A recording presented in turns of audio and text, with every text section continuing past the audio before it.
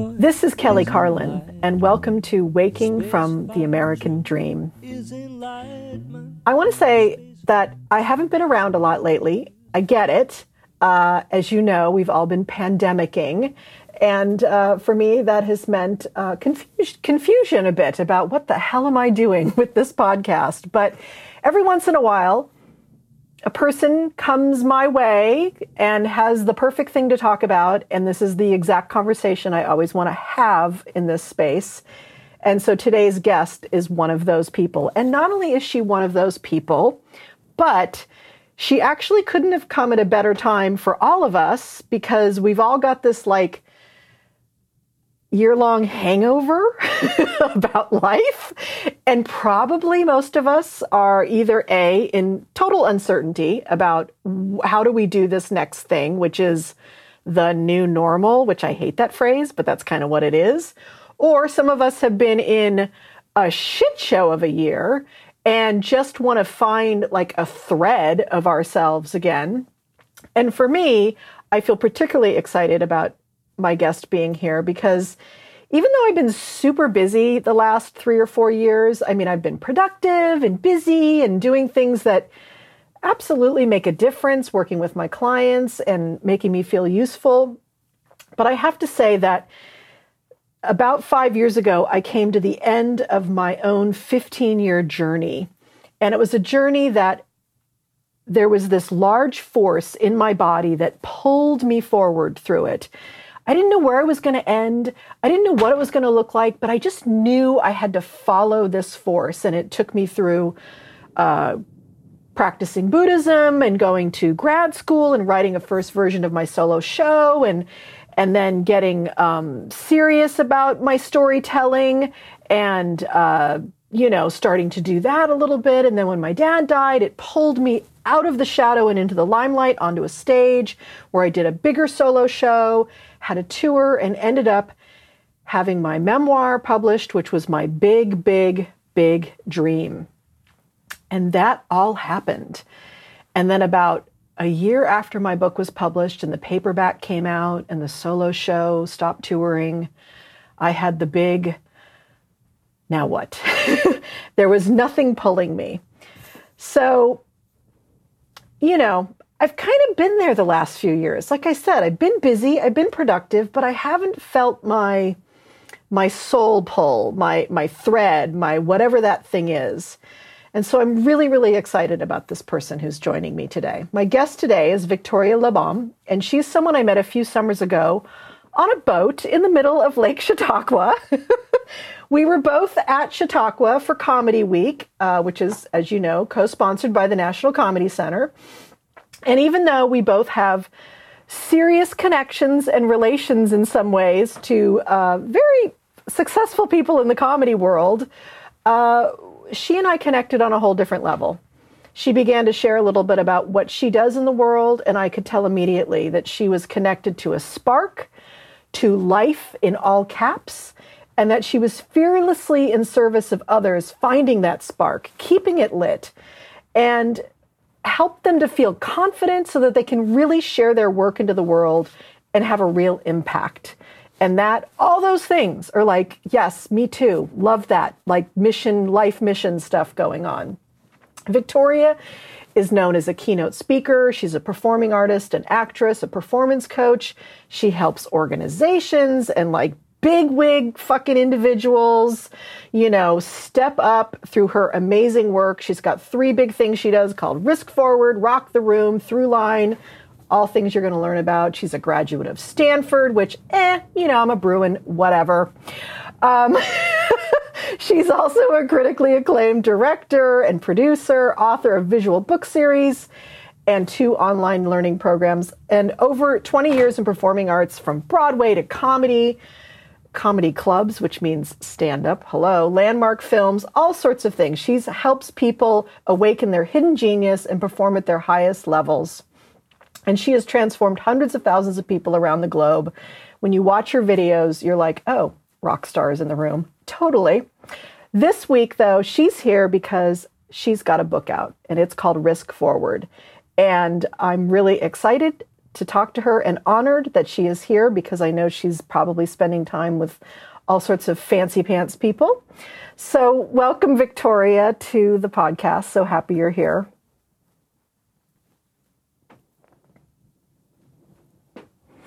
It's so great to make this. I mean, it was 2 years ago, almost 2 years ago, when we were at Chautauqua and had this quick meeting. And so it's just so lovely to finally really sit down and talk about the depth of your work and really what you're up to and just the insides and outsides of it. One of the main things you talk about in the book is this, well, the title, Risk Forward, right? And it's such a beautiful phrase. And I'm so curious about it. What does, for you, risk forward mean? Yeah, well, it means going forward even when you don't fully have the plan figured out. Mm-hmm. It means trusting that you will find your way and that things will unfold. We live in a world that prizes clarity and goal setting and decisiveness. And people often feel like if they don't have a plan and if they're not clear or their goal isn't big enough, that somehow they're bereft or less than or not measuring up. And it's so counterproductive. And so I really wanted to write a book to give people the permission to not know or the permission to go forward, even if they haven't figured it all out. Yeah. You know what I love about it is that, and I was just talking to my clients about this last week on a big call. I was talking about this horrible pressure to get it right. You know, like if you're going to move towards a goal or you've got a dream or whatever you're about to, jump into, we think there's this like one right way to do it. And I think we're like trained through education, like, oh, you get all the answers on the test and you get an A, and there's a one right way to get the A, or through religion, like, oh, here are the things you shouldn't be doing. These will not get you into heaven. And so we have this unconscious bias that we don't even see about like, oh, there's got to be one right way to do this. And I work with so many people, as I'm sure you do too, where just get stuck in the paralysis of, I don't even want to start because I think whatever my first step is going to be, it has to be the perfect first step. Yeah. And that's exactly it. I mean, there's so many people who stop themselves early on because they not only can't see the end, but they have an end in mind that isn't what they want. Mm. So, I mean, comedy is a good example. I have a friend of mine who, she has a 9-to-5, but she's always wanted to be a comedian and performer. And right now with the pandemic going on, and she's got 2 young kids, she said, Victoria, I mean, it's not worth doing because look, there are no comedy clubs that are open. I can't leave my kids. And she's already decided because the end goal that she's able to conceive in her mind isn't one that appeals to her or seems feasible. She's not even going to start. And I said, you don't know where something's going to go. Like, just start making little videos. Just start trying it out. You can do it in your living room and see how it unfolds. Yeah, it's funny when I think about my own dad's career, and it's so strange too, because I lived it with him. Like, I was there when it all happened, but in my mind, it always looked like he just always knew what the next perfect step was. It just looked like, there was some sort of great plan. And in some ways he had this kind of kid's plan, which was like, I'll become a DJ and then a stand-up and then Danny Kaye. Like, that was his life project, whatever that word is. But, and of course it didn't end up that way. But it is all life is trial and error, really, ultimately, right? I mean, yeah. Right. Well, and also because, one of the reasons I wrote this is that as I was teaching people performance and really communication skills around the world, and I was working with entrepreneurs and executives and scientists and consultants and speakers and artists, I would attend these conferences and often personal or business development. And there was all that, you got to be clear, you got to have goals. And then privately, people would whisper to me, I'm not sure, or I would listen to the top executive. I would sit with them at lunch, or we'd hang out for a drink, and they'd say, I can't believe I'm here. I never expected I'd be here. And they would reveal that they found their career by not knowing exactly what was next. Of course, there are periods of clarity, Yeah. but there are periods when we don't know. And that's really what the book is about. How do we handle those in-between moments, whether we're going through a divorce or going through a health crisis, or our kid's just out of college and the kid's not sure what's next, or we're in a career transition, we're facing an artistic project and we don't know how to move through. It's for all those moments, that in between, that not knowing. And what do you think in that space? What is it that we have to trust or lean into in that moment? Yeah, it can sometimes be the tiniest whisper of an idea. Just that flicker that goes across your mind, and you often dismiss it because you think, well, other people must have it, or maybe it's not really going to make sense. And those are what I call your hidden genius. Those little wisps are your hidden genius at work. And if we can sort of latch onto them, I mean, if we all look back at our lives and some of the best things we've done, they frequently began with that little wisp. So it really is trusting that small voice inside of us that gets either, like you said, gets either pushed aside because it's like, oh, well, that's just my idea. Like, how could that be anything interesting? Or it doesn't look like the big 5-year plan, or it might sound crazy to other people. I mean, I think that's always my fear, is like, oh, that's just crazy. Like, people are going to make fun of me. Right. When I work with my clients, I sometimes say the weirder, the better, the crazier, the weirder, the better, because not that we want to be weird to be weird. Right. If that idea came to you and it's outside the norm, I mean, there's a sequence in the book you've seen where I have these just because statements. There's 6 just because statements. And one of them is, just because no one else is doing it doesn't mean it's a bad idea. In fact, hello. So when you have that crazy idea and you're like, well, no one else is doing that. Like and those are the things that we remember in life, the things that other people have done that we go, that was really cool. And I'm not talking about taking over the Capitol and being insurgent. I'm talking about, right? I'm not talking about like that kind of weirdness. I'm talking about, really honoring your creative ideas. Yeah. Yeah.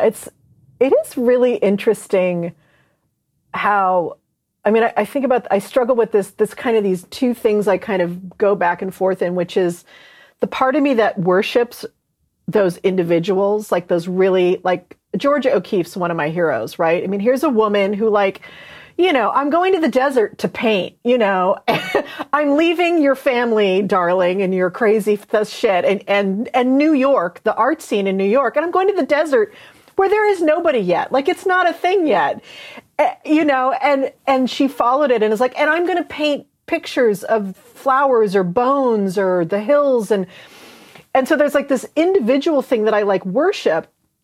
And then, but the other thing that does come in for me is that thing about conformity. It really is like, oh, I'm so afraid I want that so much. And then when it comes to actually stepping up, the thing that stops me is it's going to be weird, or people are going to think I'm crazy, or no one else has this idea, or this isn't a career plan.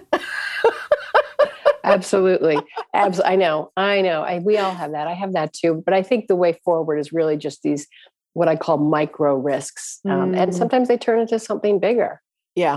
And that gives us confidence. Like every time we do something like that, even if it's a small one, like a new dish that you cook, or you buy something that like you don't normally wear, you're like, wow, this is kind of fun.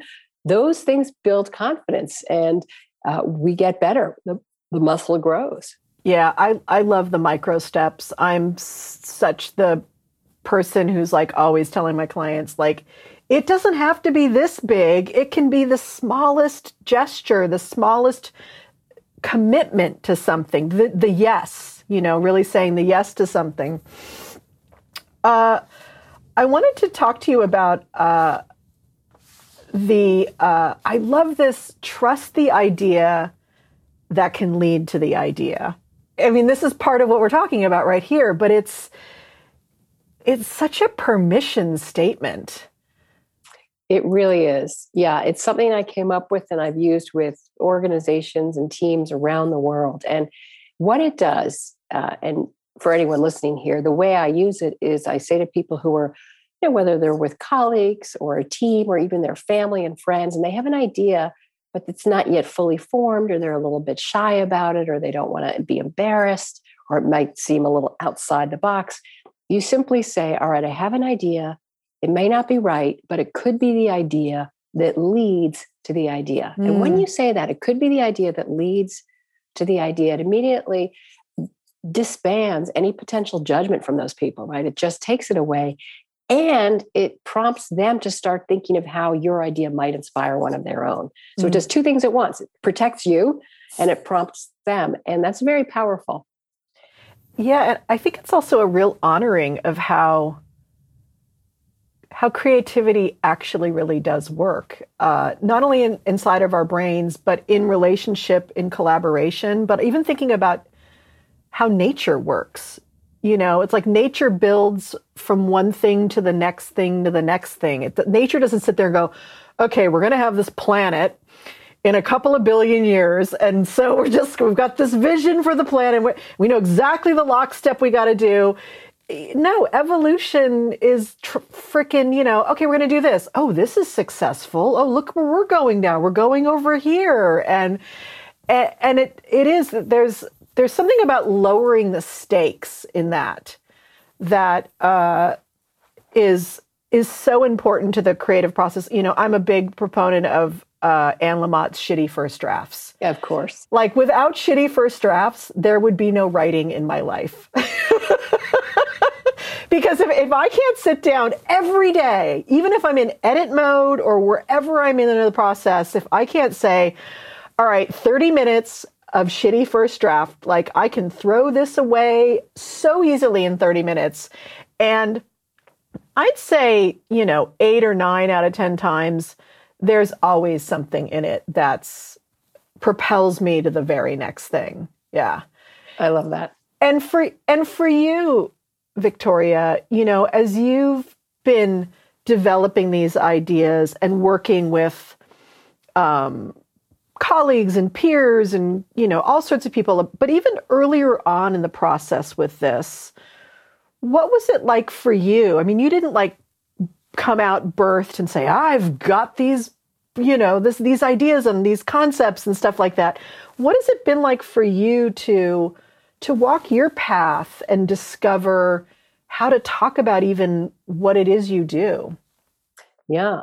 Well, my path was an unusual path. I think everyone's is an unusual path. We all have something in our path that surprises us. It could be part of your childhood or something that you don't see coming in your later life. We all have those stories. But for me, I grew up with a lot of people who were very clear around me. They seem to have the more traditional path of going to school and then becoming a doctor, a lawyer, a business person, signing up for some track. And I didn't have that. We are similar in that way, Kelly. I was an artist, a performer, a writer, a comedian, a physical artist, a painter. And I just didn't really know where things were going. And people started to give me a hard time about that. And this is a story I tell in the book. But little by little, it started to unfold. And I couldn't have seen where things would go. But because of my work, someone saw me in a comedy club. They said, you should come and be a speaker. And I thought, I don't want to do that. That's cheesy. I don't want to be a motivational speaker. I want to be famous, Right. But because of a few things that happened in my life, which I share in the book, I ended up giving it a shot. And it was really fun. And I helped the speakers with their expression and storytelling and physicality and connecting with an audience. And that led to working with teams and leaders. And all along the way, people kept saying, how'd you get to where you are? What was your plan? And I didn't have a plan. It just was one thing into the next. And so really, when I say to people what I do, to answer your question, like, how do I explain it? I say, well, I help people risk forward and rock the room on stage, on camera, in meetings, and in life. And so in any way, that really helping people bring out the best in themselves. But yeah, it's been an incredible journey, and it's brought me to amazing people I could never have expected I'd meet, like you. Yeah.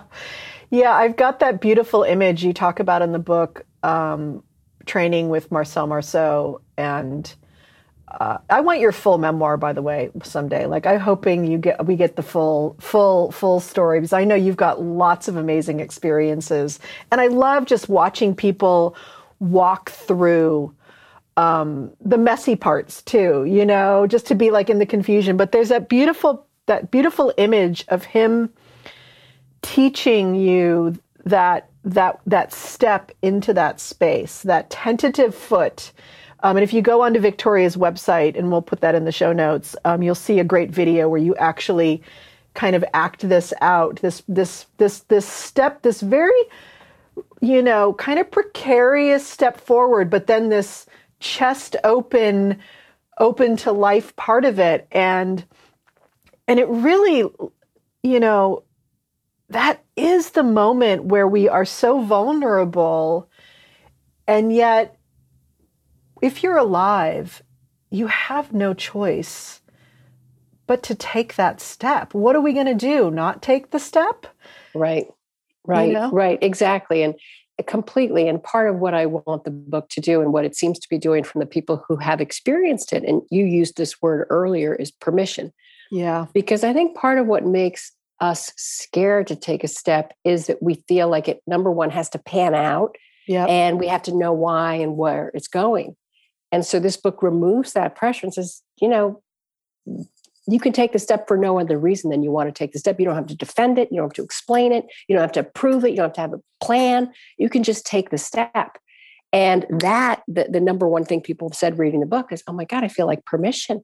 And that relaxation and sort of psychological safety actually allows them to do those creative plans or ideas or projects. One thing that bothers me so much in the self-help personal development world is people are like, go for your goals, dream big, go big or go home, and have the big hairy goal. And I think that is great for some people, but I think it freaks a lot of other people out. And they're like, well, I'm not big. Maybe I should just go home, go big or go home. Is it too small? Or, is my hairy goal not big and hairy enough? Or, what if I don't want to leap for the net to appear? Maybe I just want to take a little step. This is like, yeah. All of that's okay. Yeah. And it's so true, because I work with such a range of clients myself. Like, I know you work with people who've got a lot of ambition. You work with ambitious people, and ambitious people have big visions. And they're, even if it is the CEO in the hallway, like, I don't really know how I got here type of a thing. But those kind of people generally have this, they want to make a big dent in the world for whatever reason. And I talk to my clients all the time, and I talk about dreaming, because a lot of the women I work with have been stuck in their roles. They've been in role-playing mode, mother, wife, lawyer, career track, whatever it is, and they haven't shown up yet in their life. And I talk about dreaming to them, and a lot of them have lost that ability to dream. And I say to them, look, this doesn't mean you have to be Oprah Winfrey or run for president. It can be like, what's the thing that's going to bring you, like, that you feel like you're in relationship with your real life even, so whatever this is. And then I know for me, because I'm one of those people that was born with ambition. My dad was a super ambitious person, and I know I got that from him, and being in the shadow of that's affected me.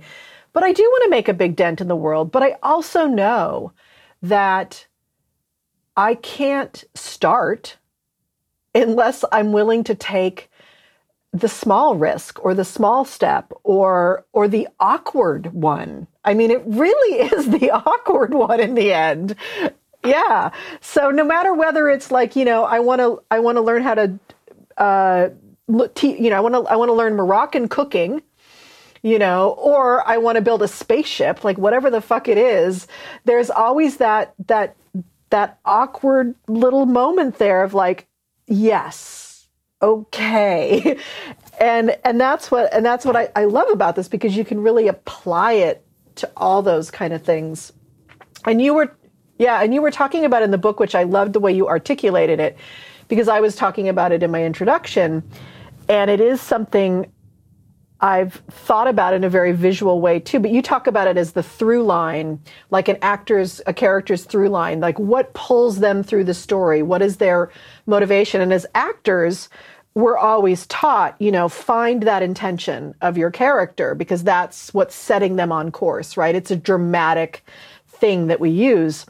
And yet there is something, if you're willing to slow down enough and listen to it, that is calling you forth. And I used to talk to my clients about it, that there's some ways in which we feel pulled by life and other ways we feel pushed by life.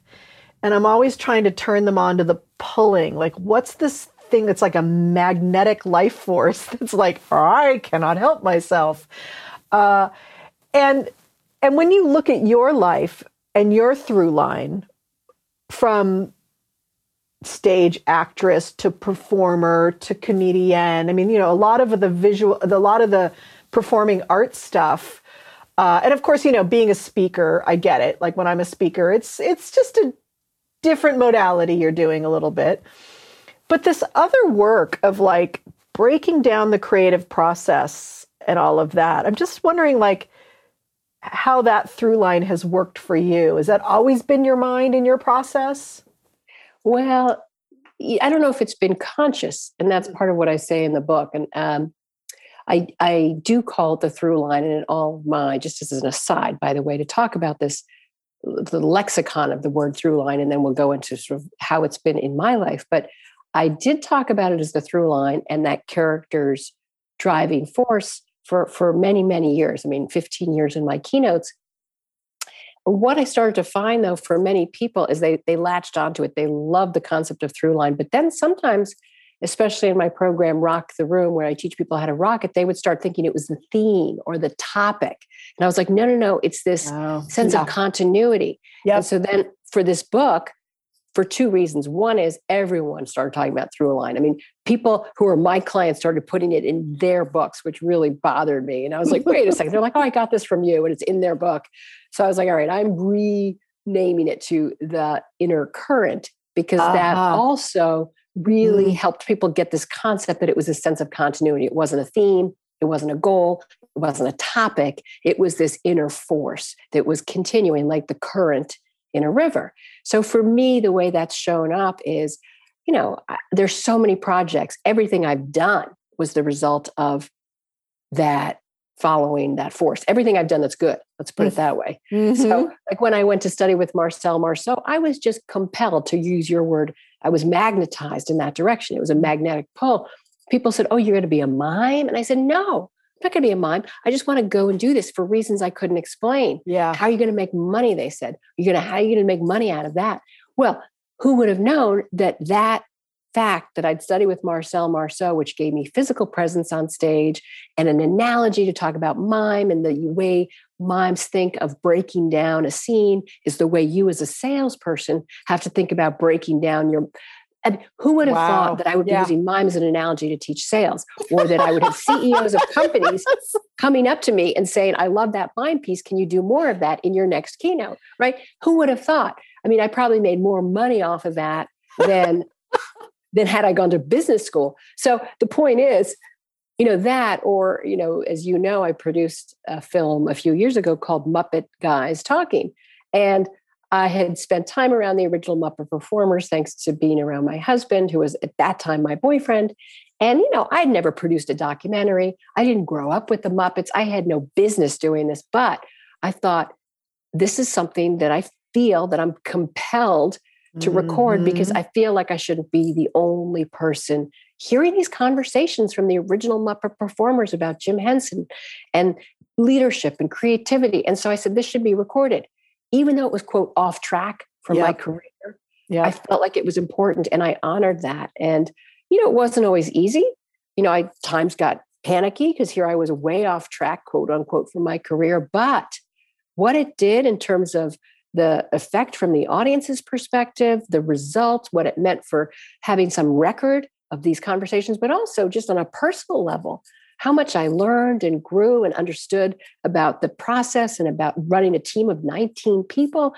We had all these people supporting the launch, to the media, because we had a lot of media attention. All of that benefited me in ways I couldn't have anticipated.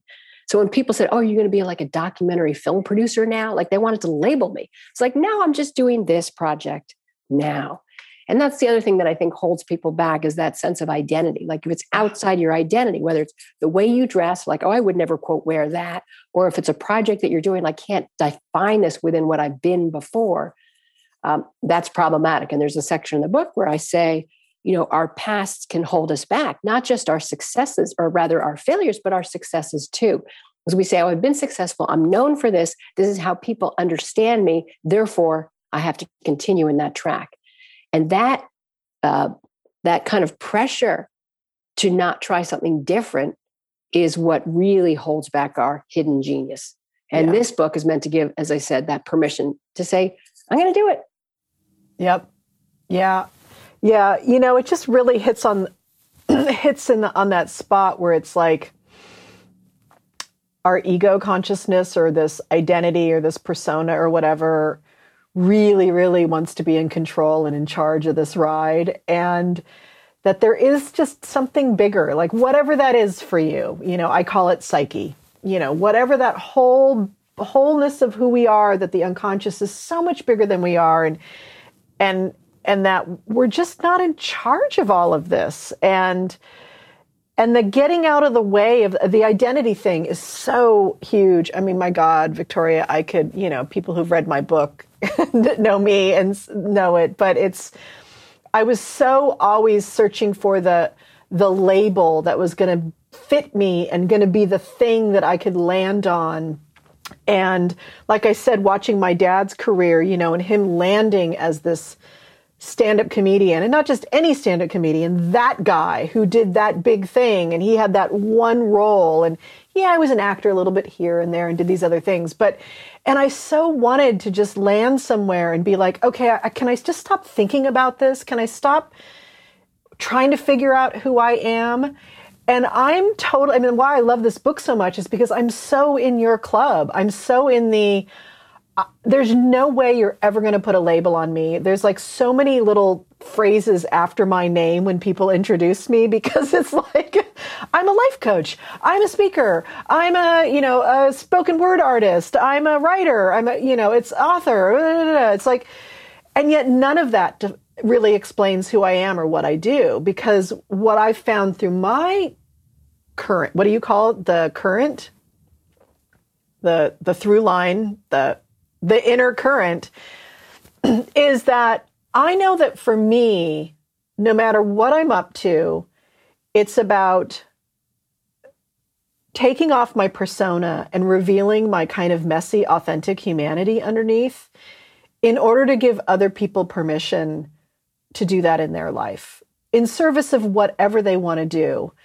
And as long as I'm doing that, whether I'm giving a keynote speech, or I'm teaching, or I'm coaching clients, or I'm showing up on a comedian's podcast and talking about my dad, or it doesn't matter what the venue is anymore. That's like my job. That's my job. And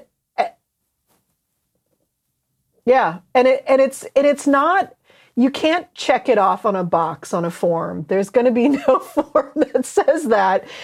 But there's another great thing you talk about here.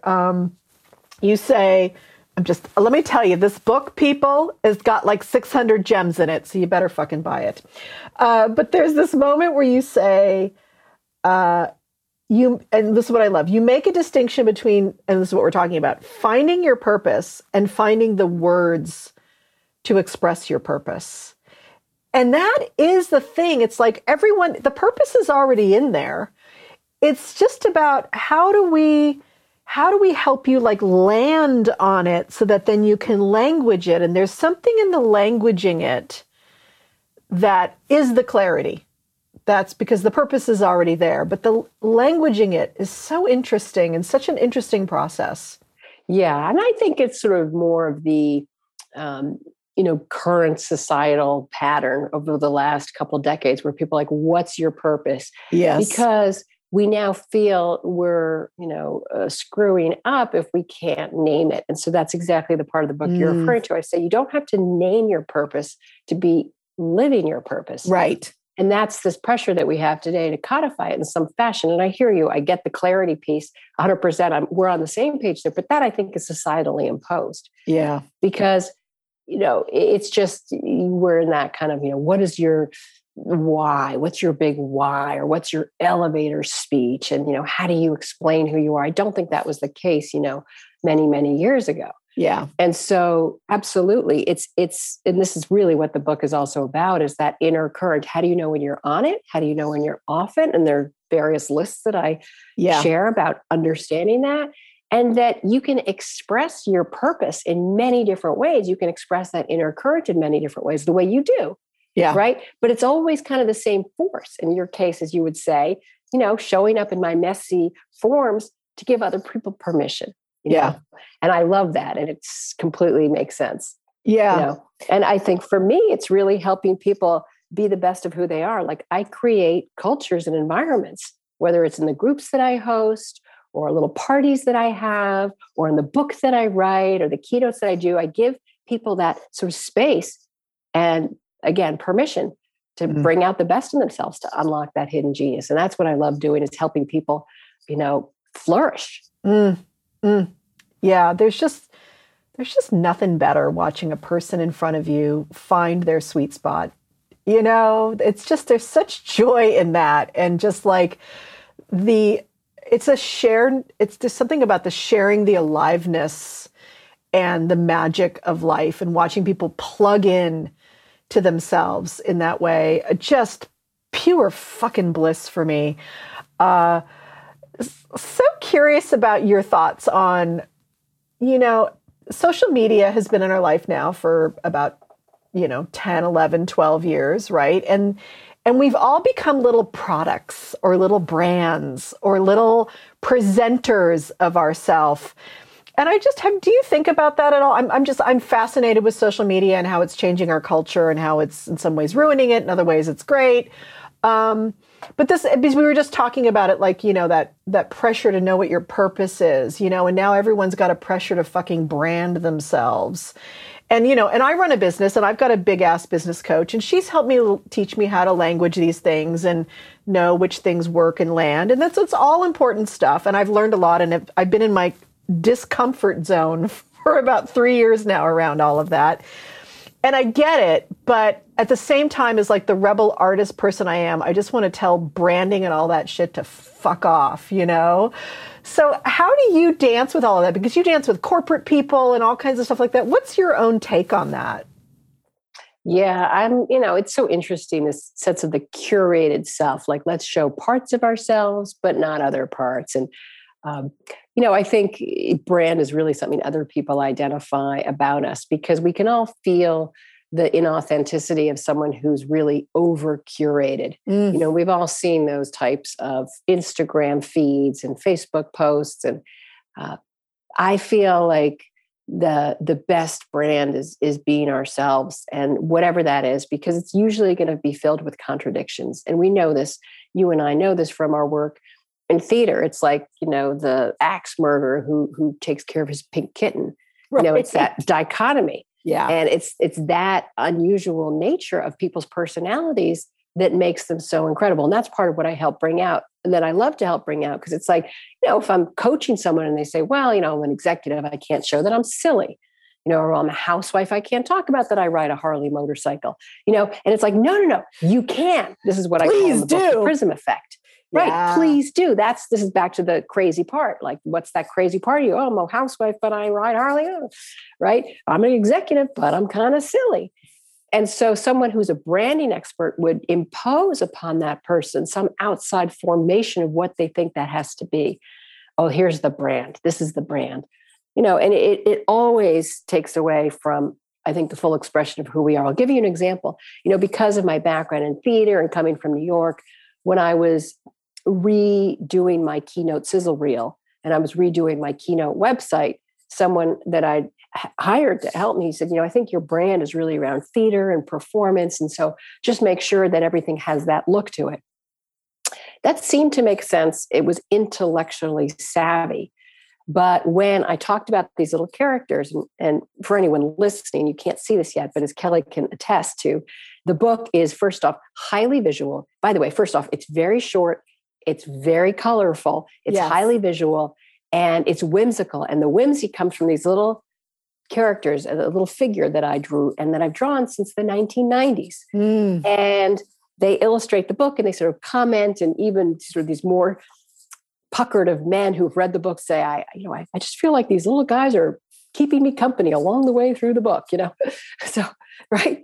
And so the book Risk Forward, this book that we're talking about, when I first started to write it, I said to this guy that I'm mentioning, I said, I'm thinking of bringing these little illustrated figures that I use and populating the book with them. And he said, well, that's not really part of your theater brand. That doesn't fit in to the performance brand. Like, what does that have to do with that kind of New York performance? And I was like, well, I guess not. So I didn't. And the initial drafts had mostly photographs, like full bleed photographs that were sort of stock photography of like a moon and, a forest and sort of themes from the book about your trees. And, there was a section earlier in an early draft about the moon, something I talk about in my keynotes. In any event, I then had a few of the little characters that were on some of the pages, and my early readers, this is going back a year and a half, were like, anyone can put photos in, Victoria, but these little characters, these are so you. Like, you've been drawing these since the 90s. They're so fun. They add such life to the book. They're original. And I thought, all right, screw quote the brand. I'm bringing these little designs in. And that's one of the things people most love about the book, the layout, the whimsy, these characters. So go figure. Had I not trusted the early readers who said, this is you. And one thing everyone has said who's read this book, for better or for worse, are like, this is so you. Like, this is all of your joy, your profundity, your expertise, your playfulness, your sweetness, your seriousness. And it's all in this package. And I think that's a scary thing for anyone, is to kind of show who they are. And I was scared writing this book. Like, I thought, oh, people are going to judge me for not being as serious. But I thought, damn it.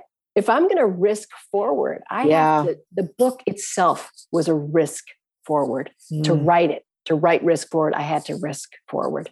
Oh, I love that. Thank you for sharing that. And it is, those little guys are just, you know what it does? It brings the little kid out in the reader, right? You're just reading it and going, oh, there's these little people and they're here. And then I won't blow up, but the end of the book is really, really so profound because of that too. There's this impact, this visual impact that happens that all of you fine people are going to have to find out about.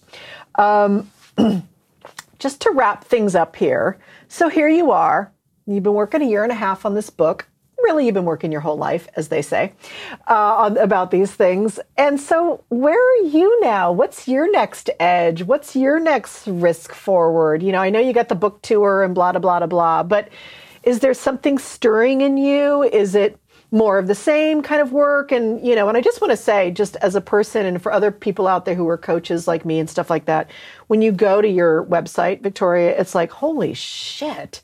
This girl got it going on. Like, you're like, I feel like you're my sister who's like 5 miles ahead of me. And I'm like, okay, I'll be there soon. Don't worry.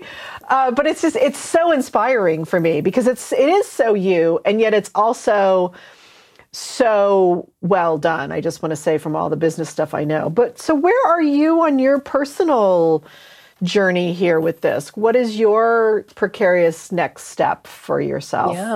Yeah. I'm not sure yet because I have a few ideas.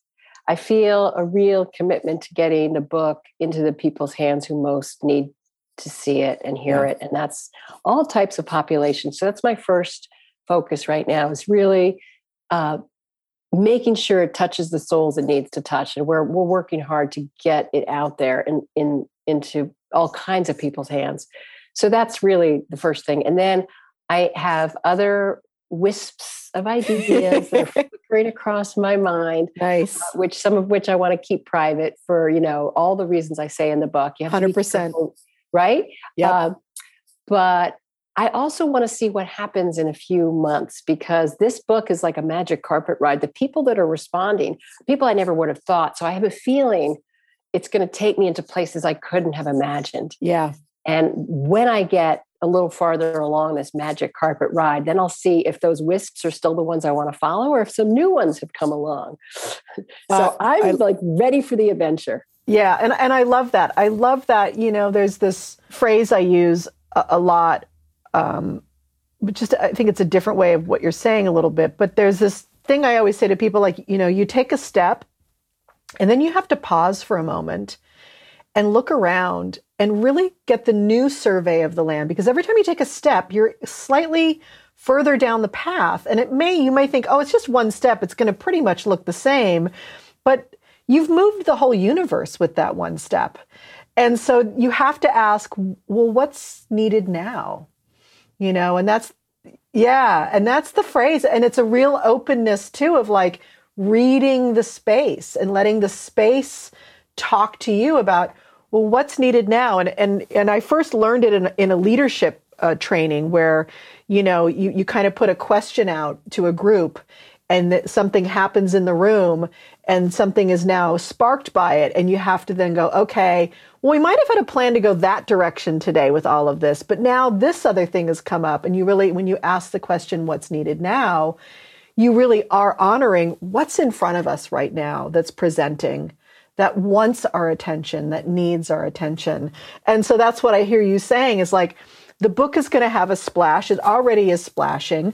What is the splash going to look like? And in 3 months, you'll really know that, and then you'll be like, all right, so now where's the current taking me? Yeah. Yeah. Well, Victoria, I could, if I was your neighbor, I'd be at your house every day pestering you. Let's do something else. Let's party. Let's play. Really, really so happy to reconnect with you today. Very, very deeply. And looking forward to, because I really am in my own, what I call the liminal space. That's how I talk about it with my clients. I'm in the limo. I'm in the betwixt and between. Even though there's a lot of things set, I can feel it in my body stirring. And so I'm really excited to have some new concepts and some new ways of leaning into this and some new metaphors for it and to read it. I always read the book for the interview and it's like, okay, I'm going to read it for the interview and I'm going to be the good interviewer.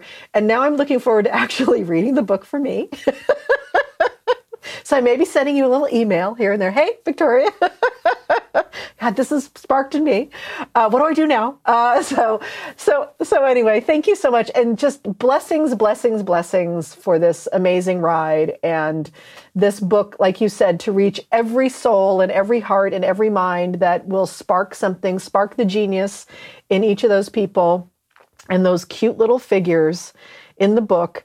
Just, I see them just kind of spreading across the globe and touching all of our little lives. Yes, absolutely. Yeah. And on that note, if anyone's wondering whether to get like the audiobook or an ebook or a hardcover book, I can't encourage the hardcover book enough because those who have held it have said, this is going to be something I keep on my shelf and come back to. Yep. Years later, I want to have it by my bed. A mutual friend of ours, Kelly, said, I'll keep it in my bag. I've had it on my desk at work just to help with my team or my thoughts, or it's like this prompt when I need it, I just open it to where I want, because the book can be read in any order. It's just something you can dip in and dip out of. Pages, chapters are just a page long. So it has that real accessibility. And so, yes, it's meant to be out there in the world. The little characters will spread around the world. Light up people's souls. It's meant to be a book of joy and permission and fun. So yeah, and something the world really needs now. I talk a lot on this podcast, not just about personal growth and stuff, but really what the collective needs and where we are as a planet and as a species and as a country. We all need to risk forward into the new whatever we need to create in order to really make the future that we know is possible for all of us. So in that way, it's a beautiful gift to humanity. If we could just all meet in risk forward circles in our neighborhoods. Well, on that note, I will say that we have a community, a risk forward community for anyone who buys the book right now. So go to riskforward.com/book and you can read all about it, especially depending on when you listen to this podcast. There are special treats available. So do not wait. I won't give a date because, of course, I don't know when people are going to listen to this, but go to riskforward.com/book and join us because it's awesome. Cool. Well, I'm going to join you. And even though I got the ebook in order to read for the interview, I am going to pre-order my book because I want I want that in my beautiful library here. And it'll probably be one of my books by the side of my bed also. The stack of books I peruse all the time. So excited. Can't wait to see it actually on the page, with the paper and all the great images. So thank you so much for being here today. I really so appreciate you and so appreciate what you do. And like I said, fully inspired as a human and as also a woman who's stepping into my full genius. So thank you so much for being here. Gosh, I so appreciate you. And I'm so grateful we're connected. Absolutely. Yes. And give kisses and hugs to all of your loved ones from me, please. I will. Right back at yours. All righty. And have a great day. All right, sister. I'll see you soon. Okay. Bye-bye.